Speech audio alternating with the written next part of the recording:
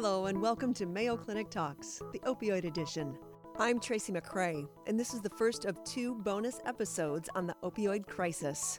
This podcast is brought to you by the Opioid Conference, held each year as part of Mayo Clinic's continuing medical education. For more information on all opioid episodes available for credit, visit ce.mayo.edu/opioidpc.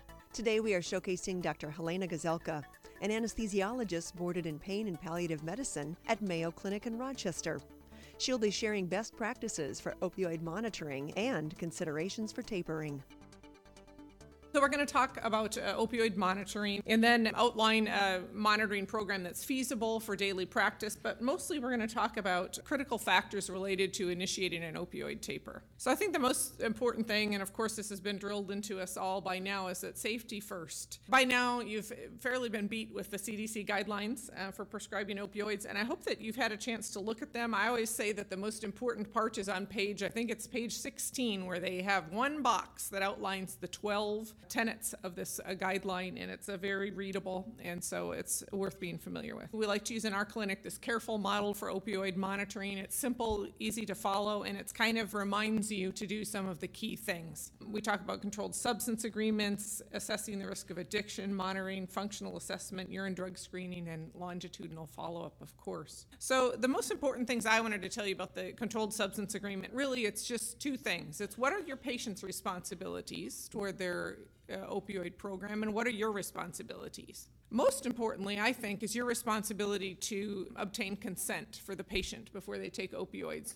Just as I wouldn't do an interventional procedure on a patient without discussing with them the risks inherent to that procedure, these medications are risky medications, and patients need to be fully informed before they engage in that therapy. Lots of examples of CSAs, as we talked about. Addiction risk. So there's lots of ways to assess addiction risk other than just asking the questions yourself. But the first on this are really used a lot for research, and they're good, excellent tools. The opioid risk tool is a very simple 5-question screening tool, but really what's important is that you follow up on it and you look at it and you use it for something. So I really think that a lot of these screening tools that we recommend are best when you actually take time to review them and when you actually discuss the results with the patient, and then put some of that in your narrative, in your notes, and document it as well. Prescription monitoring databases. Well, I have learned more than I want to know about prescription monitoring databases in the last year and a half while I've been working on behalf of Mayo on our opioid stewardship. But you know by now that 49 states have prescription drug monitoring programs. The Minnesota program we have access to, I think it's 21 or 23 states now. You have to be enrolled now, this is the law, as of this summer, to prescribe opioids in Minnesota. You need to be enrolled. You don't have to check it. Nobody's checking up on this. If you have complaints to the state medical board, this is one of the first things they ask you. And then you want to document when you search that database. You know, I think there are some really inherent flaws with these databases. I had always assumed that when I gave a patient a prescription for opioids and they went into a pharmacy and they filled that prescription, that immediately was logged into some big computer somewhere, and if I looked in the next 15 minutes or the next 2 days, there it would be. There are weeks lag on a lot of these databases, and all the states control their databases differently. So the state of Wisconsin, they manage their own data, and they put it into their own database. In Minnesota and 41 other states, there's a private company called Apris that controls the data and feeds it into these monitoring programs, and they actually house the data.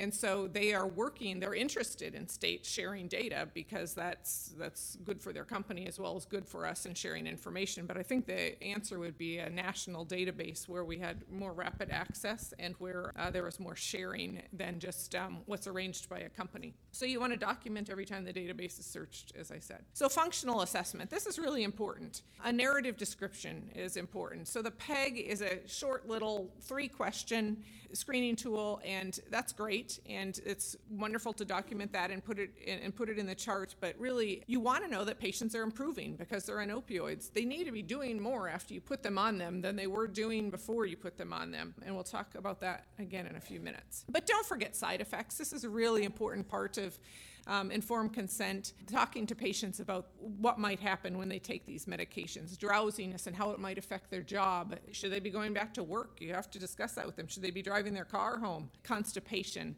One of our mentors, when I was going through fellowship, loved to say the hand that writes the opioids should also write for the laxatives. And that's very true. So I always write down my combination of Senokot S and Miralax and titrate to effect on a piece of paper for them. Hypogonadism. Now this is a topic that I don't know if enough people talk to their patients about before they put them on opioids, but it certainly is an issue for patients who are chronically on opioids.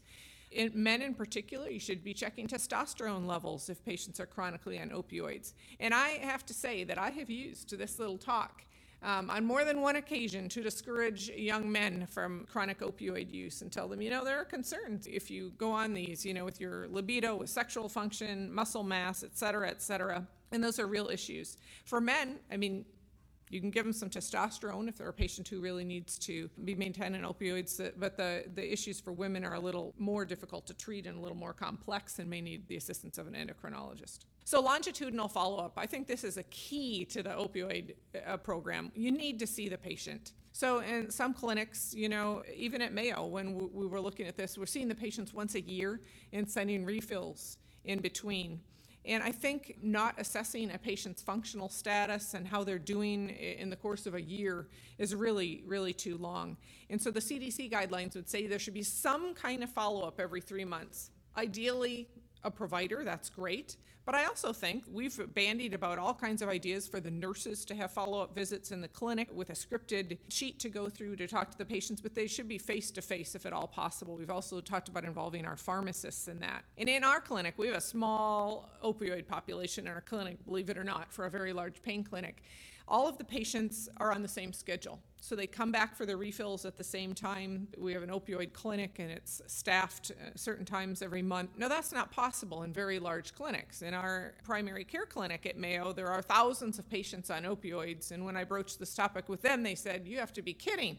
There is no way to put all these patients on the same schedule, and how would we possibly get through those patient visits?" So that can work nicely if you don't have a big panel of patients on opioids. But follow-up is really the framework upon which you're going to base all the rest of your program. If they don't follow up, they don't get a prescription, and that's very important. So talking about the risk benefits and alternatives, once more we're going to hit on this. What else could we be doing if we weren't going to prescribe opioids? And is this approach really working? So it's worth revisiting. And you should talk or at least consider, is this the right time to taper or discontinue opioids for this patient every time you see them? We have decided that our Mayo providers should renew controlled substance agreements once a year.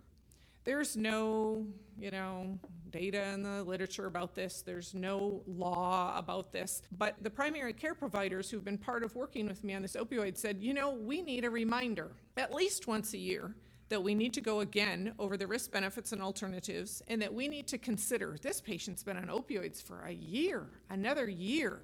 Is this what I want to continue for this patient? Is this reasonable to continue? And so really, I think at least every year, or about every year, is probably a good interval to be considering in discussing these again with patients, because patients don't remember all the risks you told them a year later. The most important part of an opioid monitoring program is seeing the patient in follow-up. It's going to tell you a lot more about what's going on with them probably than urine drug screening. The one comment I wanted to make about urine drug testing is we see our patients every 3 months in the clinic. There's no random urine drug testing. The patients know they're coming back for a 3-month follow-up, and they know that they're going to have a urine performed while they're there. And so while urine drug screening is important, and it really is necessary, I think, to document and to have in your records, because it really is a requirement of appropriate follow-up, there are limitations to it, of course. So monitoring program, this really, if you can put patients on a schedule and assess every 3 months their function, addiction, do a urine drug screen, get their renewals teed up, then the RN or your nursing staff or whoever's helping you with your opioids can review the medical record with you in between. If you are interested in learning more about this topic, Dr. Helena Gazelka is one of the course directors for the annual Mayo Clinic Opioid Conference. Mayo Clinic offers hundreds of continuing medical education conferences worldwide. Visit ce.mayo.edu and register today for the Mayo Clinic Opioid Conference. We're going to switch gears now and talk about when you do want to get patients off of opioids. As I said, I think this is something you should consider every time you see the patient. This therapy, like every other therapy, is a therapy that can fail. So I have a lot of patients who I'll send home with some gabapentin and they'll come back in 4 weeks, or they'll call the nurse in 2 weeks and they'll be like, I'm not taking that anymore. Well, what's the problem? Well, I felt tired on that. I feel like I can't think. I feel, well, what dose are you on? And maybe we need to back the dose up a little. Nope, I'm done with that. Not always the case with opioids. And then you want to discuss and document the reasons that you're going to continue them. If you're going to continue them, there need to be a good reason for it, and discuss the lack of other successful therapies and why you chose this therapy. So why might we want to taper our patients off of opioids? Well, as I said, failure of therapy. I always discuss this with the residents and fellows, and they're kind of like, that's an interesting way to look at it. But really, this therapy can fail just like everything else, any other therapy. If I do an SI joint injection 3 times in a row and the patient's never had a benefit from an SI joint injection, what the heck am I doing the SI joint injection for? If they are home on their opioids, but they're not going to work, they're not moving around their house, they're not functioning any better than they were previously, then why opioids? If they have adverse effects, obviously that might be a reason to discontinue. Constipation is a big one for patients, or just feeling, drugged up. Non-medically indicated reasons for opioids. So sometimes these are patients you inherit, that they were at another provider, they came to you. How in the world did you get on this in the first place for low back pain? Well, I ruptured a disc 3 years ago, and my doctor got me started on these. So after a surgery or an injury or short-term use, whether it's a legitimate reason or not, you need to consider that how long have they been on this anyway? The publication from the CDC earlier this year, they looked at the cases of 1.3 million patients through the insurance databases, and they showed that the length of time that patients are on opioids after they take them acutely, so 10 days being the point where the scales really tip, and patients who are on them for 10 days or more have a very significantly increased risk of being on opioids chronically. Also, it matters how much you give them. So how many refills do they get in the meantime? Wow, it's 3 months later after you broke your wrist, and wow, when I look back, you've had 6 refills, not on a contract, because this was going to be an acute treatment for something. So remember to keep that in line. And then obviously concern for aberrant behavior, which we're going to talk about. But patients feel they have a right to have their pain controlled, and they do. We want to do the best for our patients. We want to use multimodal therapy.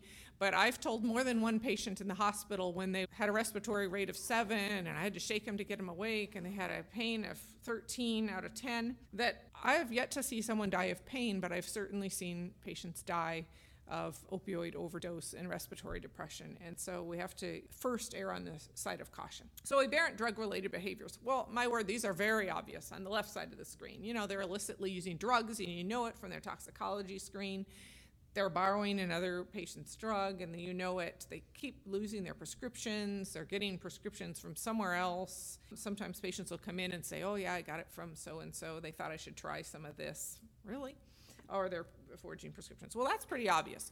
Well, there's a lot of patients that are a lot more savvy than that, and their behavior, it feels wrong to you in some way, but you're just not sure sometimes. Patients who are using their drugs for another medical symptom that wasn't prescribed for, I increased it because I hurt my back this week, and so I needed to take more. They're aggressively requesting. So talking to your office staff is really informative. Patients know to behave when they see you in the clinic because you're the hand writing the prescription. But sometimes they're not very pleasant to the office staff, and that should be a real red flag. When they request specific drugs, they have on their allergy list everything except, oxycodone or whatever. Acquiring drugs from other providers, obviously, are unauthorized dose escalation. Now, sometimes that happens that patients will be like, oh, I took an extra one and I felt so much better. Okay, well, we need to talk about that. But if patients continuously do that, that's a real red flag and unacceptable, because obviously our most important concern is keeping our patients safe, and so we need to be cautious. The predictors of opioid overdose death, you've seen these before. They're changing a little bit, however, so it's middle-aged males are the highest risk. People who have a history of substance use disorder, other psychiatric comorbidities are a huge risk factor. And then we also know that it matters how much opioid they're on. So if they're prescribed more than 100 oral morphine equivalents or equivalent dose daily, that's a significant risk. But prescription drug overdose is really increasing in the female populations. The death rates from 1999 to 2010 have really climbed with opioids in women, and so that's a significant concern. So there are really 3 ways to taper. It's not rocket science. You can tell them you're not getting another script. You can rapidly decrease someone, that's about 10% per day, or you can slowly decrease someone, about 10 to 20% per week. So a rule of thumb that I often tell the residents when I'm working with them is that there's not a lot of great evidence in the literature about this, but in my experience and in some of the articles that I've read, others have found too that you can drop by 30 to 50% initially without patients going through withdrawal. So if you really need to get somebody off fast, you can typically do it. And they won't experience withdrawal symptoms typically. But first of all, I think most important is to educate the patient, to have a frank discussion. And these can be very unpleasant, why you're tapering them, and then what they can expect. What are withdrawal signs and symptoms? What are we going to do about those, if anything? If you're not giving them more scripts, or you're not wanting to prescribe clonidine or something else for withdrawal symptoms, then warning them about them and telling them that they are not life-threatening in their situation is good reassurance. Written and verbal instructions. So it's not uncommon when you want to taper someone whose behavior has been bad that, they didn't understand. And so they call back to ask the nurses, can I have another prescription? Because, no, I didn't drop the dose that day. I was supposed to drop the dose. But if you have it well written out, a calendar is perfect. How many pills you're supposed to take that day, then it's easier for them not to err. And it is hard to remember, and so it's important to have things written. Also, at Mayo, we have an electronic medical record that the patients can access. And so I try to spell out very simply at the end of my note in terms that anyone could understand what the tapering plan is with the dates in it. And then you want to consider medical comorbidities. Do these need treatment too, or do you need to taper more cautiously in patients with certain medical comorbidities? And that may be true. Patients may need to have their anxiety treated or their depression treated before you're going to be successful tapering them, and you may need assistance with that. So I usually choose to use the same opioid if possible. The patient's already familiar with that opioid. I think it feels odd to switch opioids to taper with. If I can taper with the same opioid, I will. But you may need a different formulation. So I often choose to taper. I usually get rid of the long-acting formulation first, so we can talk a little bit about that, and then I taper the short-acting agent next. But I have colleagues who do it the opposite way, where they keep the patient on the long-acting to try to keep things smoother than they are, get rid of the short-acting and come down on the long-acting. The problem is, by the time you get to the end of that, you're almost surely going to need to switch them to a short-acting to be able to get rid of that long-acting agent. So it's hard to take a patient from a 12-mic fentanyl patch to nothing. It's hard to take a patient from a 10-milligram OxyContin twice a day to once a day to nothing. It's easier if you can use short-acting pills that you can divide even down to 2.5 milligrams or smaller. The last stage is almost always the most difficult, and you may have to adjust. And so this is why you're seeing the patient regularly in follow-up, because you want them to feel supported during this time, even if their behavior has been poor, or you're concerned, or the opioids aren't working for them. Seeing them regularly in follow-up, because you may need to slow down your taper. It may be difficult to tolerate. This is a 46-year-old guy. He had a crush injury 3 years ago. He wants to increase his pain medication every time you see him. His urine was positive for meth and benzos, as well as for his methadone and hydromorphone. Well, what are you going to do with this guy? Well, immediately you're going to say, no, you can't have any more scripts from me because you're on methamphetamine, and you document why you're doing it with your urine drug screening results, your discussion with the patient. I have had patients in this situation where I've had to do this, and every time it has been unpleasant. Now, obviously, you're right. I mean, you do not want to be the hand that writes their opioid overdose that causes their respiratory depression and their death. Everyone would back you on this. Even reasonable patients would back you on this. But it's really unpleasant to have the conversation in the office when the patient's sort of, you got to do it, doc. I need it, and, things like that, or whatever. But documenting is really important. I had a patient who was sent to me by one of our oncology fellows, and he said, I don't know what to do with this guy. He told me he uses heroin, but he has terrible pain from his squamous cell cancer. Can you see him and help me just decide how to prescribe opioids to him? So he was giving him regular prescriptions for both long and short-acting oxycodone.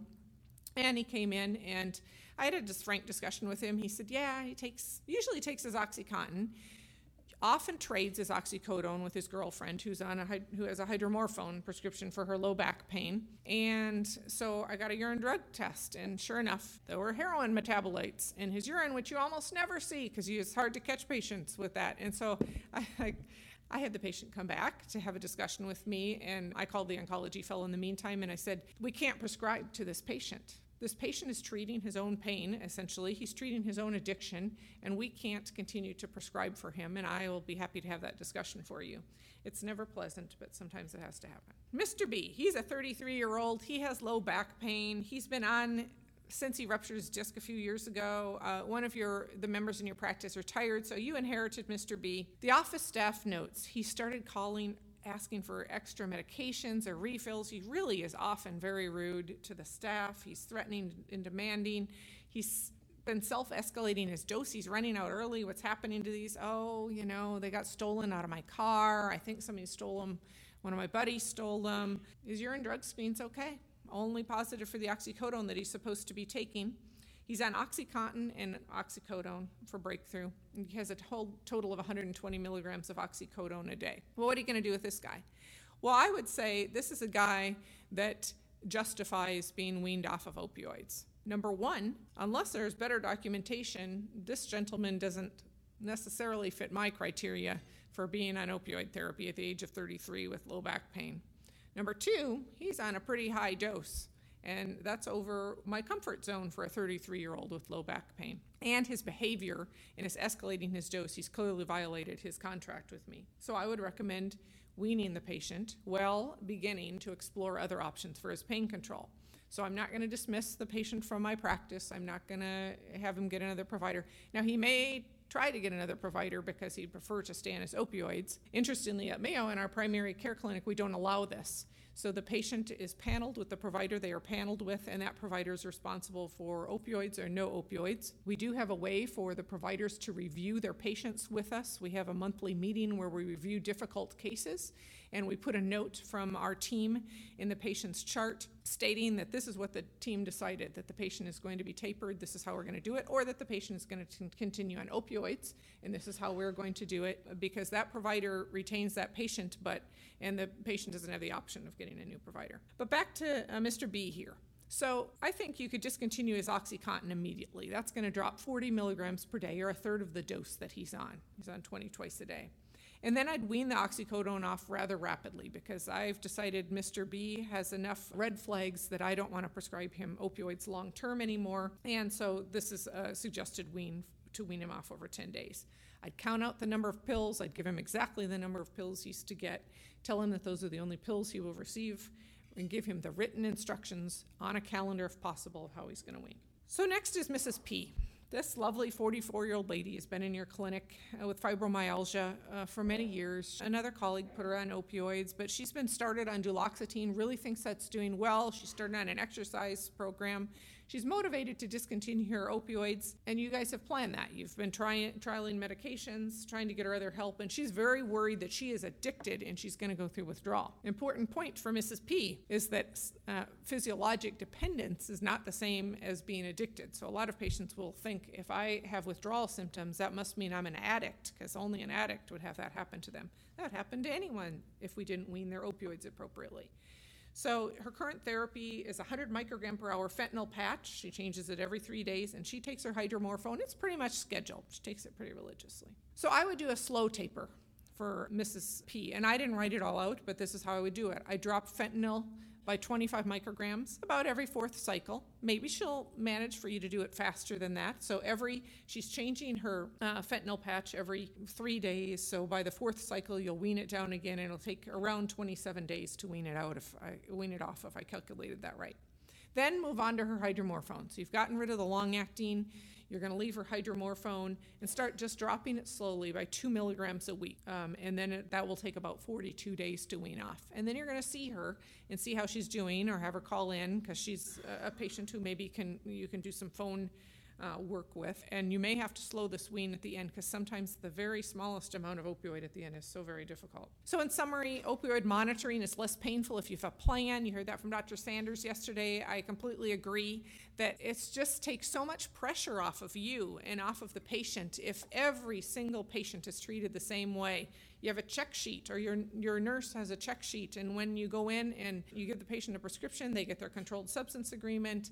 They have the same management plan that every other patient in your practice would, within reason. Now, there's patients who you're going to see more often because they can't go for 3 months because you're not sure about them yet, so you may not extend to those 3-month visits right away. It may be every month, but with some adjustments. But really, for the urine drug testing and agreements, controlled substance agreements, and how the rules work, if you treat every patient the same, it really takes a lot of pressure off, and it makes those agonizing moments when you've got to go in and say, ugh, something's wrong here. It makes them a lot easier. Consistently document, and then have consistent expectations for the patient and for you of the patient, and for the patient for you.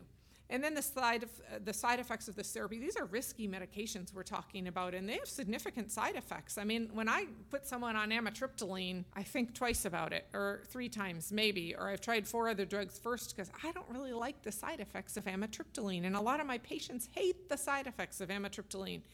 But it can be a useful medication. So it doesn't mean I'm not going to use amitriptyline, but I'm going to make sure they know the things that could happen. And I think that's very important here as well. So remember that tapering you need to consider at every visit, and discuss with the patient clear expectations of what you're looking for the therapy and to continue it. These are valuable medications to a lot of patients and obviously very useful. So thank you very much for your time.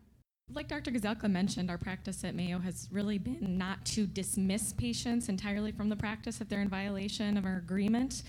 When should we actually dismiss people, say we will not care for them, or is the both ethical, medical, legal responsibility to say, actually we'll continue to care for you, but I can't prescribe pain medications for you any longer? And Dr. Gazelka, can you address that? We have dismissed more than one patient from our pain practice at Mayo for poor behavior. So if patients are in the lobby and they're threatening, if patients are threatening providers, if they do not manage themselves in a way that is appropriate, we have dismissed patients, but we've gone through the appropriate process to do that. But certainly there are patients that you can't care for because their behavior is obstructionist to their care. What are our obligations when we're in this era of team-based care, having requests to refill medications for our partners' patients? And then kind of a corollary to that question, if we are leaving a practice, what's our responsibility for those chronic pain patients with whom we may have some sort of agreement?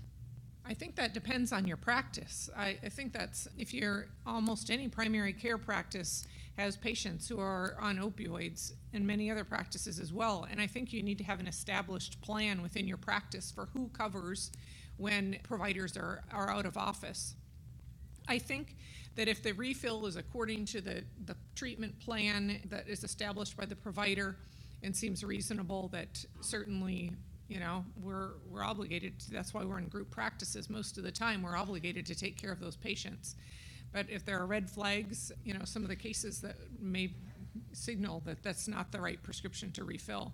When you leave a practice, I think you are obligated to make certain that your colleagues have assumed care for those patients, that there is a transition plan for them. We've certainly seen practices where one provider has been a high opioid prescriber, leaves, and then the remaining partners are not aware that this was going on, and they end up with all these patients on their lap, and that's pretty unpleasant. So, but I think that's the essence of group practice. We had a couple questions from some of our hospitalist colleagues in the audience about kind of the intra-hospital management of acute on chronic pain. And one person specifically noted, they looked up their patient on the PDMP, see they're getting both, interval prescriptions for opioids, both short and long term, but there's a new issue. Is it appropriate to prescribe a short-term course of a pain medication, or should they not do that? So there's the patient's in the hospital for an acute reason, there's new pain, but maybe there's aberrant behavior. They need to get the patient out of the hospital. Do you have any advice about how to handle that? There may be grounds for doing divided prescriptions for some patients who you don't feel are trustworthy with 10 days or 2 weeks of Opioid, we do this in our palliative medicine clinic all the time for patients who have really significant medical issues or cancer. There are some behaviors that have not been the best, or they have a history of abuse, and we have concerns, and so we'll give the pharmacy, they can have 3 days, they can have one fentanyl patch, and then so much short acting. And you can do the same thing when someone leaves the hospital. It's complicated, and it takes a lot of time, and it's going to take some coordination with their home provider, but sometimes it's the erring on the path of safety. How do you manage patients who you are leading through a taper and then threaten or claim that they're going to either get medications off the street or buy it from Canada or get it from their brother? How do we best document that and handle that? Well, I certainly think it's important to document that. I don't think that because a patient threatens you that you are in any way obligated to provide them what they want. In fact, I would say that would be a reason I've had patients say, they're going to commit suicide if they don't have, I'm going to kill myself if somebody won't give me these pain medications. I think documentation of that is important. I think an appropriate referral to psychiatry or to, the emergency room is appropriate if the patient is compliant. But I do not think that threats from patients are a reason to provide them with medications. I would document it and continue on your taper as you were typically. Unless there's some extenuating circumstance why they need to be continued on medication. Could you provide some quick pearls or tips or resources that outline how best to safely wean benzos? I don't have a resource on the top of my head. I have seen articles written about this. Partly it depends how long they've been on them and how much they're on, of course. The typical thought with benzos is go slow and reduce them a little by little, because these obviously are medications that are actually dangerous to wean. But I would say that it's going to take weeks. But I've seen patients who are everywhere from twice a day on their lorazepam to 10 milligrams a day on lorazepam, and I think they're very different patients and need very different weans. We've been talking about opioid monitoring and considerations for tapering with Dr. Helena Gazelka, an anesthesiologist boarded in pain and palliative medicine at Mayo Clinic in Rochester. Remember, if you enjoyed Mayo Clinic Talks, please subscribe and share with a friend. Healthcare professionals looking to claim CME credit for Mayo Clinic Talks, the opioid edition, go to ce.mayo.edu/opioidpc.